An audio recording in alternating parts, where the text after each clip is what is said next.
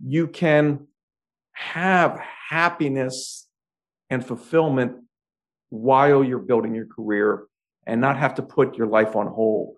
Sounds healthier, than the rule set we were taught. And I think it also makes for a happier planet. You're listening to the Thought Leaders Business Lab, the podcast for coaches, thought leaders, and change makers who are ready to become the standout expert. If that's you, stay tuned because you're in the right place. I'm your host, Samantha Riley, and I want to help you build a successful business sharing your expertise. Generate the impact and income you need to create your ideal lifestyle. It's time to make a difference and scale up. Are you ready? Let's enter the lab. Welcome to the Thought Leaders Business Lab, Jay. It's fabulous to have you joining me today. Oh, my pleasure. Thanks for having me, Sam. Very excited to dive in. You have written a book recently, Future Proof You. We're going to be talking about that more in the episode. But before we begin, why don't you give us a little bit of a background into how you wound up here at this place in this time, doing what you're doing? It's been a few years since I've been down to Australia. I spent my career being an entrepreneur, building companies, things that people use every day. And then I run large companies with hundreds of thousands of employees doing billions of dollars. And I noticed a pattern that it could be taught. Mm-hmm. Every 48 hours, there's a new self-made billionaire. They're not the highest IQ. They didn't come from the right families. They didn't go to the right schools. You don't even have to be in a first world nation. But they're seeing obstacles as opportunities. They're seeing we're all one click away. And so to pay back, I started teaching at the university level. I wrote a book called Disrupt You that took a life of its own. Mm-hmm. And when you're a CEO, the reason why CEOs get so much big pay of big companies is because your inbox is, I hate you, we're suing you, here's a problem. It's just negativity. Mm-hmm. When you write a book that empowers people, I get what I call love letters. I wake up to emails every day of people from around the world. I've heard from people in 140 countries.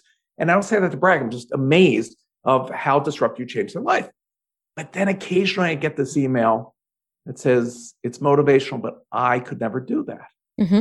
And it was usually from a millennial. I'm from a different generation. Where was I not connecting the dots? How could I reach that person? So I came up with a wacky, audacious idea.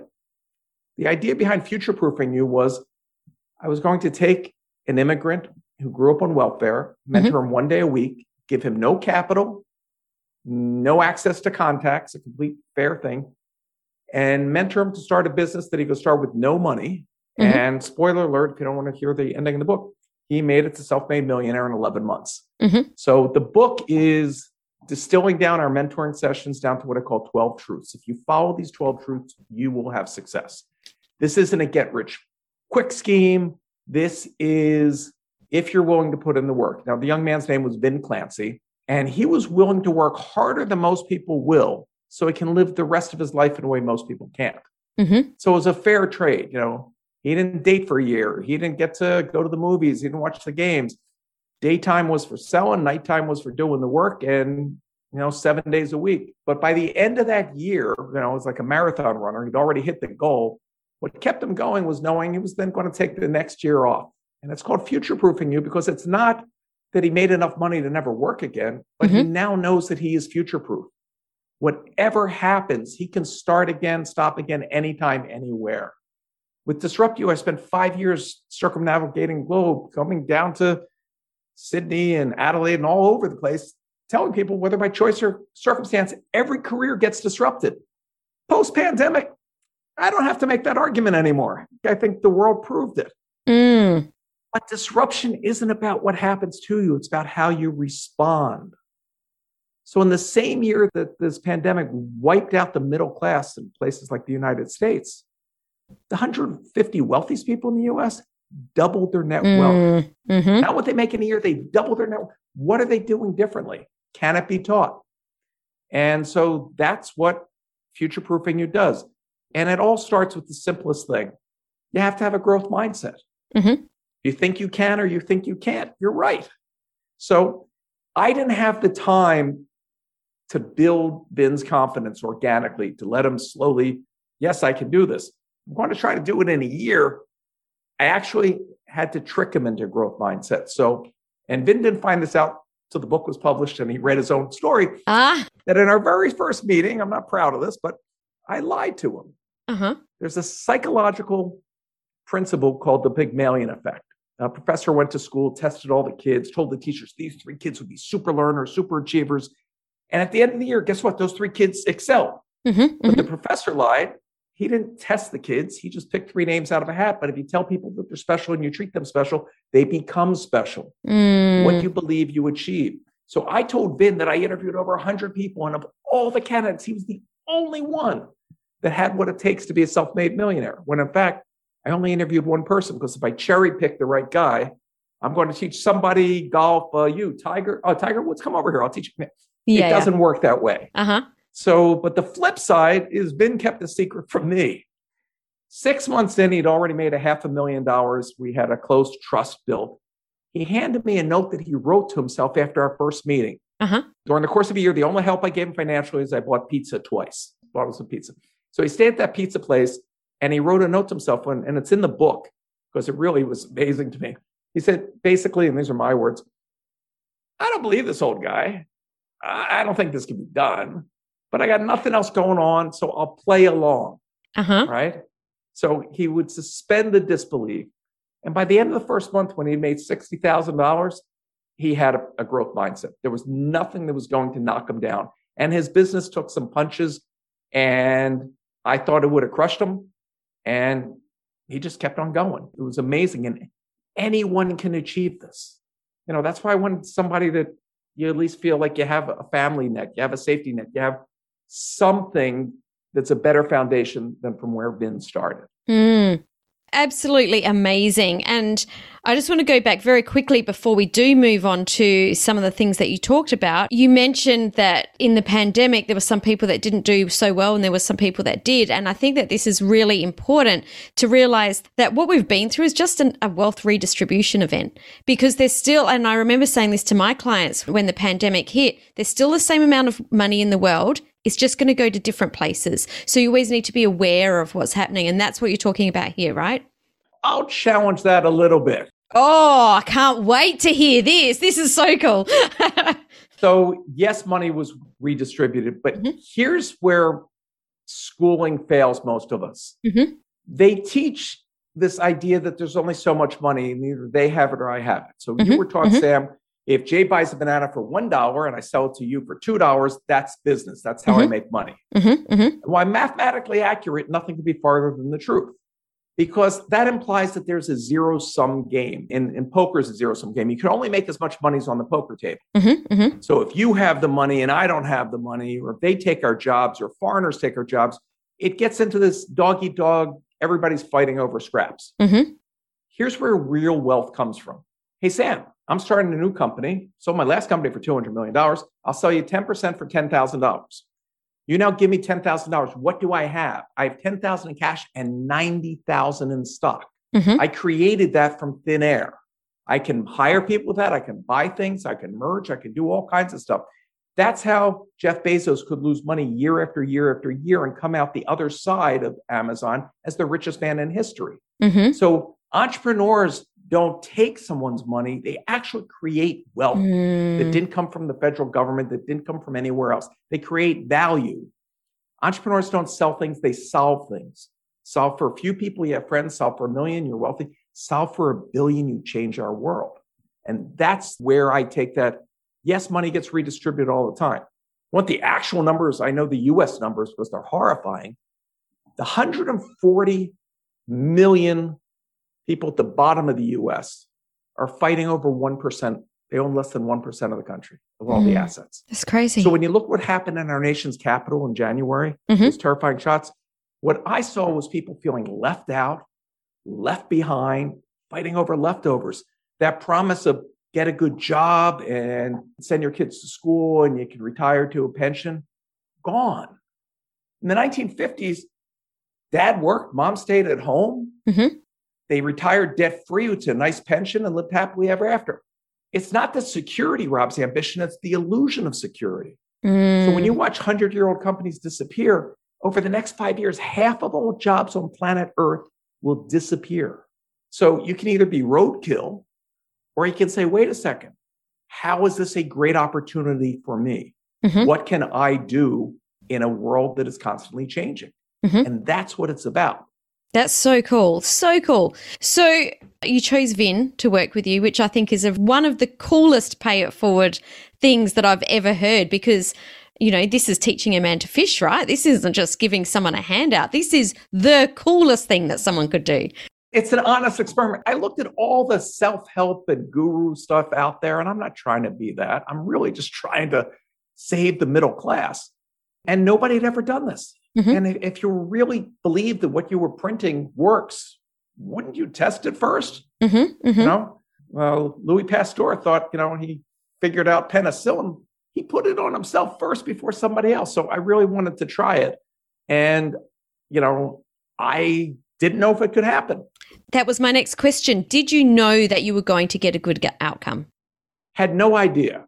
Mm-hmm. So midway through the year, unbeknownst to me, Vin's business got sucker punched in the gut. I mean, he got knocked over, nothing that he did wrong, something outside of his control, something that never happened before in history. And I'm sitting there saying to myself selfishly, well, a book about a guy who makes $500,000 welfare to half, it's not as catchy, but, you know. And so we had our end of the month meeting, and Vin's target for that month was $100,000. Mm-hmm. And he comes in dejected to the meeting. I know what had happened during the month. And he says, I missed my target. I only made $96,000. And I'm thinking to myself, if he could hear himself 6 months ago that he's upset that he only made $96,000 in a month, it just showed that that growth mindset was there. And what happened was, I always explained that you need to have more than one revenue stream. And when his main revenue stream tanked, he didn't say, woe was me. He said, okay, that's not working. What is working? Mm-hmm. And he literally pivoted, as so many businesses do, as you have to do. Mm-hmm. Because the only competitive advantage any company, small, big, restaurant, multinational, has in the 21st century is to get insight from your customers faster than the competition. Mm-hmm. Because we live in a world of endless innovation. There's constantly changes. And so Vin didn't miss a beat. And I was in awe. You know, again, with Disrupt You or Future Proofing You, I'm not doing the work. I'm not taking any credit. I'm literally holding up a mirror to your soul. Mm-hmm. Because most of your life, people told you that you can't, that you're not good enough, that you're this and that. And you're listening to people that gave up on their dreams, that are trying to protect you from the pain of failing. Mm-hmm. Failing is part of the process. Failing is how you learn what doesn't work. Mm-hmm. And when you fail, you don't end up where you started. You either earn or you learn. Absolutely. That's why you'll see Bill Gates' first company, belly up. Henry Ford's first company, belly up. Walt Disney. But as somebody that's raised hundreds of millions of dollars for startups, I can tell you, I'd rather invest in an entrepreneur that's had a failure than a guy his first time out. Oh, 100%. Absolutely. Because they learned lessons on somebody else's dime. Mm. And so one of the 12 truths that I'm probably different than most people is I hate all these BS artists that go, fear isn't real, fear is just in your head, you know, put aside fears, overcome fears, you know, or the crazy acronyms, you know, I don't know. We are biologically wired, hardwired to be fearful. Mm-hmm. The oldest part of our brain, the central part of our cerebellum, is known as some people call it the reptile brain, the lizard brain, the crocodile brain. That's the fight or flight response. Mm-hmm.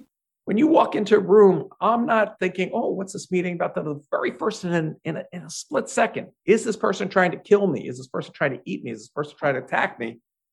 And the only reason you're alive is your great-great-grandmother. When that saber-toothed tiger came in the cave, she left, right? That's why you're here, because she was afraid. Now, do first-time entrepreneurs or lifelong entrepreneurs have a fear of losing money? Yes. From the time I've spent in Australia, do people have a fear of public embarrassment, fear of losing friends' money, fear of all those legitimate fears? But when you're walking down the sidewalk, Sam, and you hear a bus barreling towards you, the brakes aren't working, it is going to crush you against the wall. Are you thinking about looking embarrassing? You know, yeah, not so much at that point, money? hey. You're thinking about you don't want to lose your life. Mm-hmm. Fair enough? Mm-hmm. So we can prioritize fear. An athlete prioritizes fear to get that adrenaline going. Yes, they're in shape. Yes, they worked out. They did everything. But that adrenaline gives them an edge that they couldn't otherwise have. So yes, you have a fear of embarrassment. You have a fear of losing money. You have fear of things. But if your job isn't letting you live the way you want to live, if it's paying you enough to show up but not enough to care, if you're trading a day of your life, a week of your life, a year of your life, you're going to wake up one day and you gave away your life, just like that bus. Mm-hmm. Your life is over. And what did you do with this one precious life? And if you believe the purpose of life is to live a life of purpose, to achieve something, to make the world a little better, wouldn't that be the predominant fear to keep in front? And if you don't believe me, go ask your grandparents, go to an old age home and ask people their biggest regrets in life. It's not what they failed at. It's what they failed to try. Mm-hmm. Don't live a life of regret. Don't spend your whole life just paying bills until you die. Why do you show up at a job to make someone else's dream come true? It's insanity. And that's where you see the difference. So in Future Proofing You, I looked at all the studies. People with higher IQs don't end up wealthier. People with 4-year degrees do not end up wealthier. Most of the wealth in the world, the redistribution, isn't from inheritance. Most of the world's billionaires did not come from money. So what are they doing differently? Can it be taught? And it all comes down to two things. You only need two things: insight and perseverance. Every single thing else can be hired. Can I teach you to find insight? Can I teach you where the opportunities are in any field? Absolutely. And in Future Proofing You, I go further and I show you how to take that perseverance, because perseverance is tough. It's gritty to do it. But to elevate it and to cultivate it into passion. Passion will carry you through. So, anybody can sell shoes. Here's brown shoes and blue shoes. But when Tom's shoes came along and said, for every pair you buy, someone that's never had shoes gets a pair. How does that make you feel as a customer? How does that make employees feel? Oh, I'd rather work at a company that's doing good. So there's so much that you can change. And it all starts with, which is why I wrote Disrupt You. Everybody thinks of changing the world, but nobody thinks of changing themselves. If you can change that voice, if you can change, yesterday you were that person, but when you wake up, you don't have to be that person anymore. Once you realize that you're malleable, changing the world and making money is easy. So I have a question for you. You've got your 12 truths and you just talked about insight and perseverance. Is there something that is a standout for you that someone is not able to take these principles? Where my brain is going is that, have you noticed any mindset sort of things or stories or different traits in people that you just know that they're not going to be able to take this and run with it? I'll start backwards. So obviously, taking people in a coma out of the equation. Oh my goodness, sorry. That killed me. Okay, let's take the coma people out of the equation. Yeah. Your question implies that people can't change. That whatever mindset they have, that fixed mindset, that they have that for life. And I don't believe that. And I've seen that. And I've seen it 1,000 times, 1,000,000 times. So we all have that coworker that comes in every freaking day with their head down. Oh, woe is me, the traffic, the weather, the this, the that. They're always complaining. But that person can be shown that those very obstacles in their life are the opportunities in disguise. Because if all that you're doing is solving problems, if you've got a lot of problems, you're halfway there. You just have to pick which one to solve. And it's not like you have to be Doc Brown in Back to the Future and invent the flux capacitor. You don't have to do something that dynamic. And in Future Proofing You, I walk you through an exercise that I have called 3 problems a day for 30 days. Write down 3 problems today. Do it every day for a month. At the end of the month, you'll have 90 ideas to choose from. But here's where it gets interesting. After the first day or two, most people go, I don't have any more problems. I don't have 90 problems. Because we walk around on automatic with blinders. This is the way it is. This is the way it's always done. We don't see the problem. I had a reader that I've become friends with.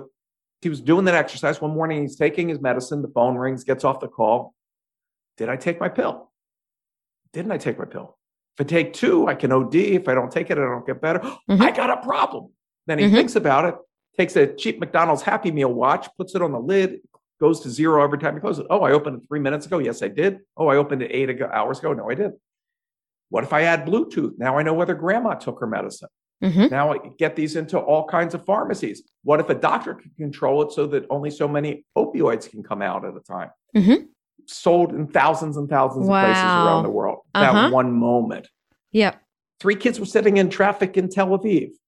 I've been to Sydney. I think Sydney's got Tel Aviv beat for traffic. Okay. Yeah. And they're sitting there and they go, wait a second, the phone company knows where my phone is. So it knows where the other guy's phone is. They tell me to go left and him to go right. There's no more traffic.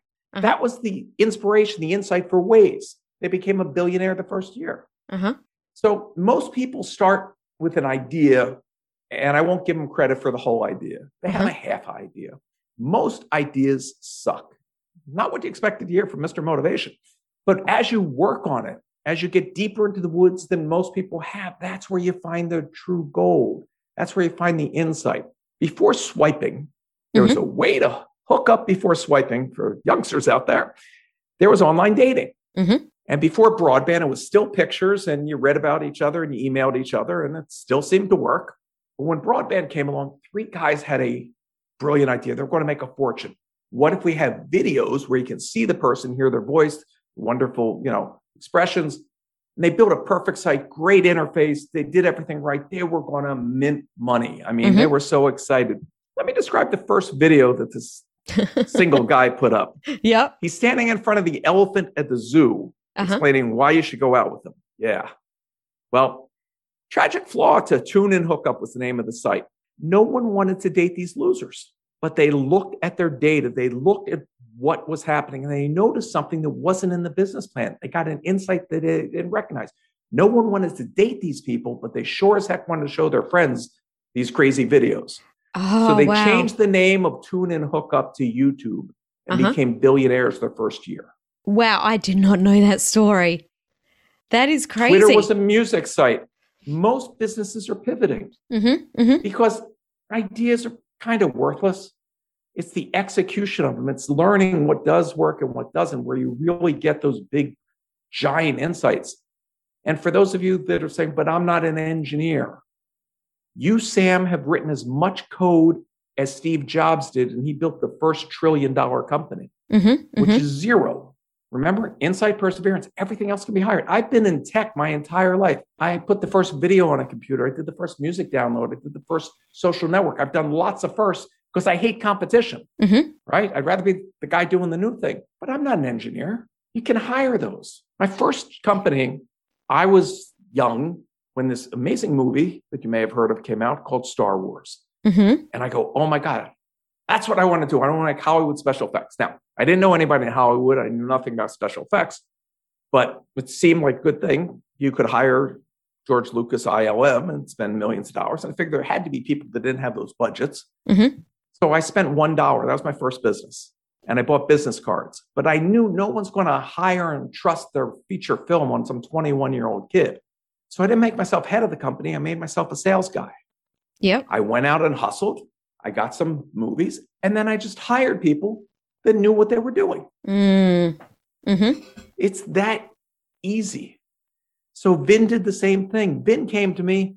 He's of a generation that grew up with social media. I know social media. I'm going to do social media for other people. Just like 40, 50 million other people are doing, right? You're not going to be sitting there and one day, Coca-Cola is going to say, yes, you sleeping on somebody's couch, come do our social media. It doesn't work that way. You're going to find other broke people that'll pay you, $100 a week to do something. So I said, look at what's in the news. What's something new? What's everybody talk about? What's a new field that needs social media now?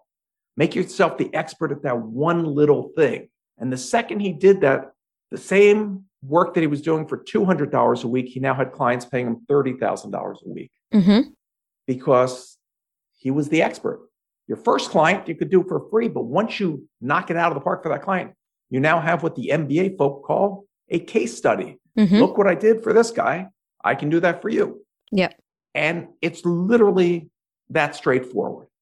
In any field, use insight, gather data. It can be a restaurant. It can be whatever your business is, but you have to take it from that point of view.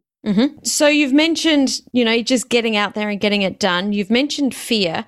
I haven't heard a lot of it in the US, but I hear it a lot in Australia, New Zealand, definitely. But you can let me know if this is a thing in the US as well.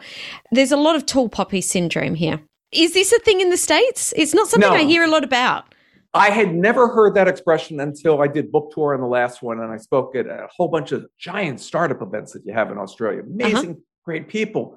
But, even somebody that launches a business, and becomes a public company for $1 billion doesn't want to talk about it, Uh-huh. right?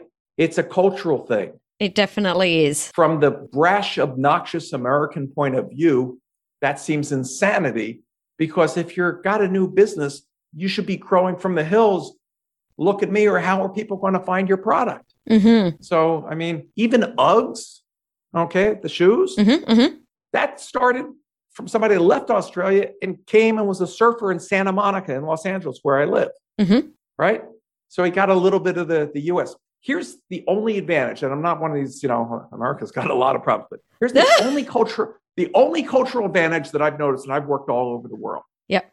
We have culturally no fear of failure. Yeah. So if you watch The Simpsons, Homer gets an idea to get rich quick, it blows up horribly, and life goes on. Uh-huh. For my generation, it was a TV show called I Love Lucy. We have these anti-hero types that try something, it doesn't work, and they survive. Mm. When I was running a company in London, being embarrassed is worse than death to the British. It's like, oh my God, Well, that inhibits you to try things that you're going to fail. Mm. For 30 years, anybody that's worked for me, I've told two things to. One, you don't work for me.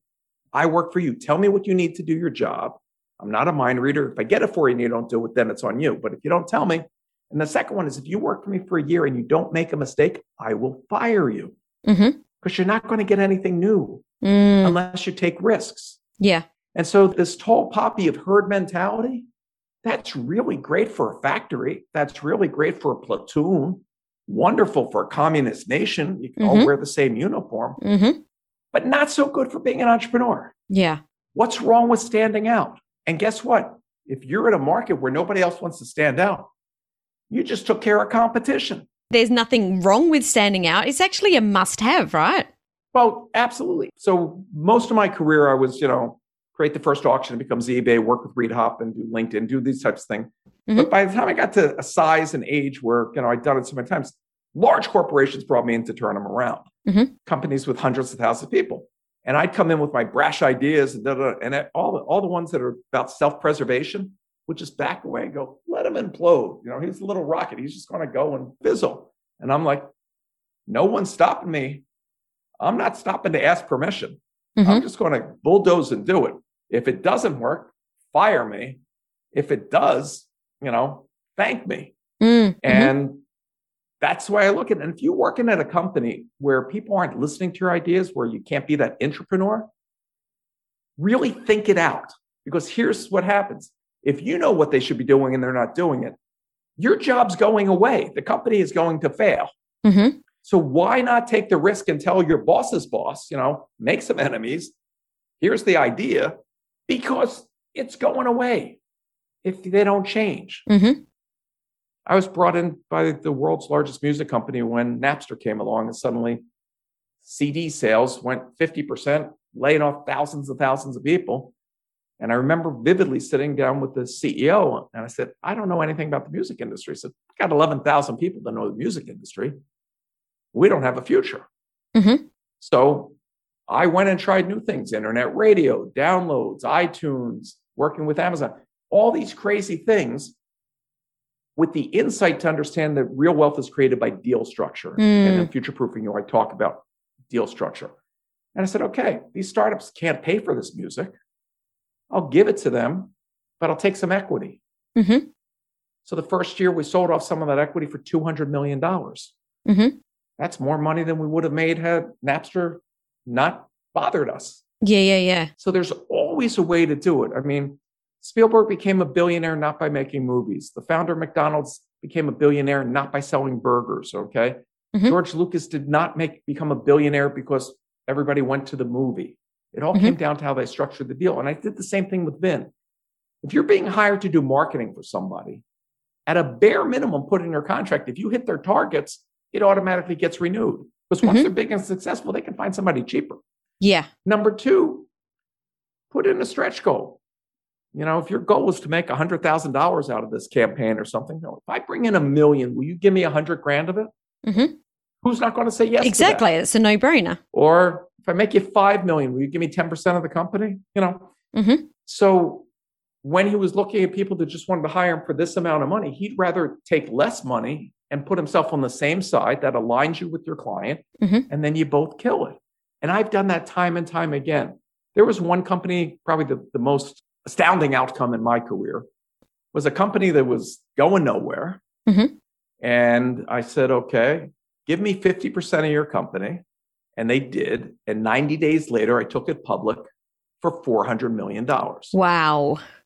Now, they were going to close their doors. Wow. So was I overpaid? I don't think so. I think it was fair. Yeah. VCs brought me into a company that had been around, had burned through $8 million. They had $30,000 in sales and 1 month of payroll left. Similar deal. I didn't get 50%. I wish I had. Oh. But 18 months later, the company was acquired by News Corp for $200 million. So I don't say these things to brag. I say these things that there's a process. And the process in business is the same, whether it's a restaurant, whether it's a pantyhose, it doesn't make a difference. In Disrupt You, I talk about a guy who wanted to start a restaurant. Number one business that fails, by the way, are restaurants. Okay. They're usually started by somebody that says, I've got the best recipe for barbecued dingo. I mean, whatever it is. Yeah. That's the least important part of a restaurant. So he looked at why do restaurants fail? And he noticed a pattern. First of all, if you have too many items on the menu and nobody orders the fish, there goes your profit. Yep. So he said, I'm going to open a restaurant that only serves 3 things. Okay. Next one, it turns out humans have these weird patterns. They eat at the same time. So if everybody comes at lunch and you put 2 people at a table of 4, you can't monetize those other 2 chairs. Yep. Same thing happens at dinner. So you're losing money at your busiest times because you can't seat people. So he said, next rule, I'm only going to seat full tables. I'm going to force people to sit with strangers. And you're going to have to wait at the bar until there's a table. Okay, now he's got 2 crazy rules. It makes for a great restaurant, but how do you convince a consumer to go to such a crazy thing? Thinks about it. And for the past 60 years, Benihana's has been a Japanese teppanyaki house where you sit around the table, the guy entertains slicing the stuff, and you either get the shrimp, you get the beef, or you get the chicken. But he didn't start off, I'm opening a Japanese restaurant. I want to open a restaurant that doesn't fail. Ask a different question. Solve for the problem. And in today's world where you can A/B test stuff online, one of the 12 truths, the one that probably, people will argue the most with is every business is a high-tech startup. You're living on your phone. It's the first thing you see in the morning. It's the last thing you kiss when you go to bed at night. I mean, you couldn't live your life without it, Sam. Nobody could. So why not make sure that your business is there? And again, people go, oh, I'm not techie. Yeah. You figured out how to go on vacation overseas. Please tell me how airplanes fly. Yeah, totally. It's a tool. So when I speak in front of large crowds in the US, I say, okay, I'll give somebody in the audience $1 million. Go back 10 years. Tell me the number one tech stock that would make the most money. And everybody goes, Google, Apple, Facebook. No. It was Domino's Pizza. People go, that's a tech company? The second they went app-centric, they could order from an app. They could test market on the app. They could reduce employees. The majority of their employees of their company work in IT. They reimagined making the pizzas the easy part of the business. It's the rest of the business that you have to solve for. So I've broken it down in digestible pieces. I mean, we spent all our lives in school learning how to be factory workers. Enough math, enough education. I mean, remember how you struggled with that geometry? That's so helpful during geometry season. Right. Exactly. So I can hear that there's a lot of things that can be learned. I want to go back to one piece and I want to close this loop before we move on. Right at the beginning, you said the first thing you did to Vin was tell him a lie. Yep. I need to close this loop. Does everyone need someone to tell them this lie, or do they need to tell themselves this lie? It's just, I don't know. Great question. And I've been doing these podcasts with the first person to ask it. No, but let me answer it with what I didn't realize when I wrote Disrupt You. It was a huge oversight that I corrected in this book from the experience. Because when you mentor, the mentor learns as well. I mean, oh my goodness, that is the best part of being a coach. I wanted to learn from this generation. And here's what I learned. And it's one of the 12 truths. Don't fly solo. The myth of the self-made woman, the self-made man doesn't exist. When I ran music companies, I was part of that myth. I remember being in Wembley Stadium, the old Wembley Stadium, 110,000 screaming fans. Our artist is on the stage all alone, singing from his heart to yours. He made it on his own. What they're not seeing is the songwriters, the musicians, the arrangers, the managers, the agents, the tourists, the 1,000 people at the label that made that moment happen. Mm-hmm. You're going to need a series of mentors in your life. Our world is so dynamic, changing so fast. No one can be an expert on all the things. By the time you're an expert, they've changed. Mm-hmm. So I teach people how to find that mentor. And I wake up every day in an inbox and go, will you be my mentor? That doesn't work. I show you how to use LinkedIn to find the right thing. Using that cold thing, will you be my mentor? It's like walking into a bar and going, hey, will you have my baby? Yeah. Think that would work for me, Sam? I don't think so. It will, but it might work every now and again, but let's not use it as a real strategy. Yeah. It would take a lot of pints. Yeah. The point is, if you can look through people's bios, and I go into this in the book, find the type of person that you have things in common with, you may end up with a lifelong mentor without ever using that term, without ever mentioning the mentor word. I mean, Mother Teresa found her mentor on a bus bench. I mean, it is so key to everybody's life. I tell the story of a young man who was basically a big punk in high school. Mm-hmm. He's a big, heavy kid with a chip on his shoulder, came from a family situation that wasn't the greatest. And he was so tough, he decided to just go into the teacher's lounge in high school, right? And a teacher got in his face and yelled at him and threw him out of there. And for whatever reason, it stuck with this kid and he felt bad. So went back the next day to apologize to this man. And the man put out his hand and said, I accept it. I want you to play football for me. And that one act of him becoming the mentor propelled this guy to play in the NFL, to go into wrestling, and to be the highest paid star in Hollywood. You know him as The Rock. Oh, wow. But it all started with that one coach putting his hand out. Uh-huh. A mentor can catapult you places that you can't go on your own. Mm. And it's so important. And if you can't find a mentor, there's organizations that are set up for mentoring. There are endless people that want to help you. Back to that mindset of there only being so much money and it's me or you. The second you realize it's abundance, yes, people aren't competing with you. People want you to succeed. Mm. And that's really such a mindset change for most people. Totally. Don't feel like you have to be stubborn out there on your own and make every mistake from scratch. Really?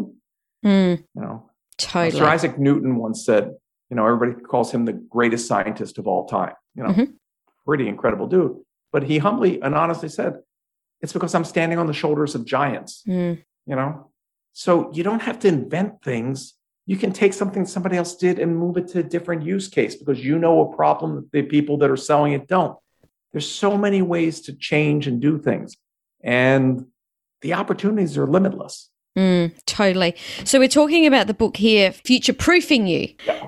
Can you please tell us where we can go? There we go. There it is. Beautiful red, black and white book for those that can't so see. You can get the audio version, the Kindle version, the paper version. It's on Amazon or wherever you get books. I also want readers to get the most out of the experience. Again, I don't write books to make money. I write it to pay it forward. So I have workbooks for both of my books that you can get at my website. It's my name, jaysamit.com, JAYSAMIT.com. And so you can download. So each chapter you go, oh yeah, that makes sense. I should do that. And then you go on to the next chapter and it goes out your head. Well, now you can stop with the workbook and start writing your plan as you go. And I can't wait to see what people create. That's the real excitement as an author. That's the magic. Yeah, totally. Jay, just to tidy this up and finish this episode and put it in a little box, what is the biggest takeaway that you got from your year of working with Vin? That the generation that's coming up, because wages have been flat since 1982, because so much automation has taken place, they have a different viewpoint. I was raised with the sacrifice, and then you'll enjoy life when you're old and gray, which I'm doing. They realize that stability of a future may not ever exist. So they want to have a better work-life balance now. And so post-pandemic, when you realize that most jobs can be remote jobs, you're going to see a generation of young people that are traveling and enjoying this world now, not waiting till they're old and gray. So you can run your company from Phuket this month, and from Spain with the running of the bulls, and go down to, Carnival in Brazil. You can have happiness and fulfillment while you're building your career and not have to put your life on hold. Sounds healthier. I agree. Than the rule set, we were taught. And I think it also makes for a happier planet. When my book became a hit, my first book in Vietnam, I went over there. I'd never been there before. And I was taken away that the people were happy as if the entire city was Disneyland. And I couldn't figure it out. I'm used to, walk around New York City and you won't find a smile. And I couldn't figure it out. I started talking. And then I realized the grandparents realized that their kids have it so much better than they had it because they grew up during war and famine. And the young people see endless opportunity and the globe as a place where they can achieve things. Where did we go so wrong that we crushed that out of people? That we try to get conformity. Don't be the tallest poppy, just stay in your lane, stay in your place. So Vin grew up in a tough neighborhood in England. And in England, they have this class system where people are known as their betters, like you're born thinking I can't make it because, they're the better. And that's such insanity. And it's interesting. Immigrants have that passion because their journey started before where they got to. And they may be sweeping a floor, some entry-level job, but that isn't their identity. It's part of their plan to achieve, which is why 1/3 of Fortune 500 companies were founded by an immigrant or the first-generation child, because they put themselves on a path. And so, shut off that voice, go live the life you want to live. It's not going to be easy. This isn't an overnight thing, but it's a heck of a lot more rewarding. It's a heck of a lot more enjoyable to know that you made a difference with the very limited time you have here. Love it. So go get yourself a copy of that book, Future Proofing You. Head over to the website, jaysammet.com. Those links will be in the show notes as always. Jay, thank you so much for coming and sharing your story, your inspiration, and even more, your actionable tips on how to help us to become one of those self-made billionaires and to be part of those numbers rather than the opposite. Fantastic. Thank you for the time. Today's episode may be over, but let's continue the conversation. Head on over to the Thought Leaders Business Lab community on Facebook and connect with other entrepreneurs who are building and scaling their business too. See you next time in the Thought Leaders Business Lab.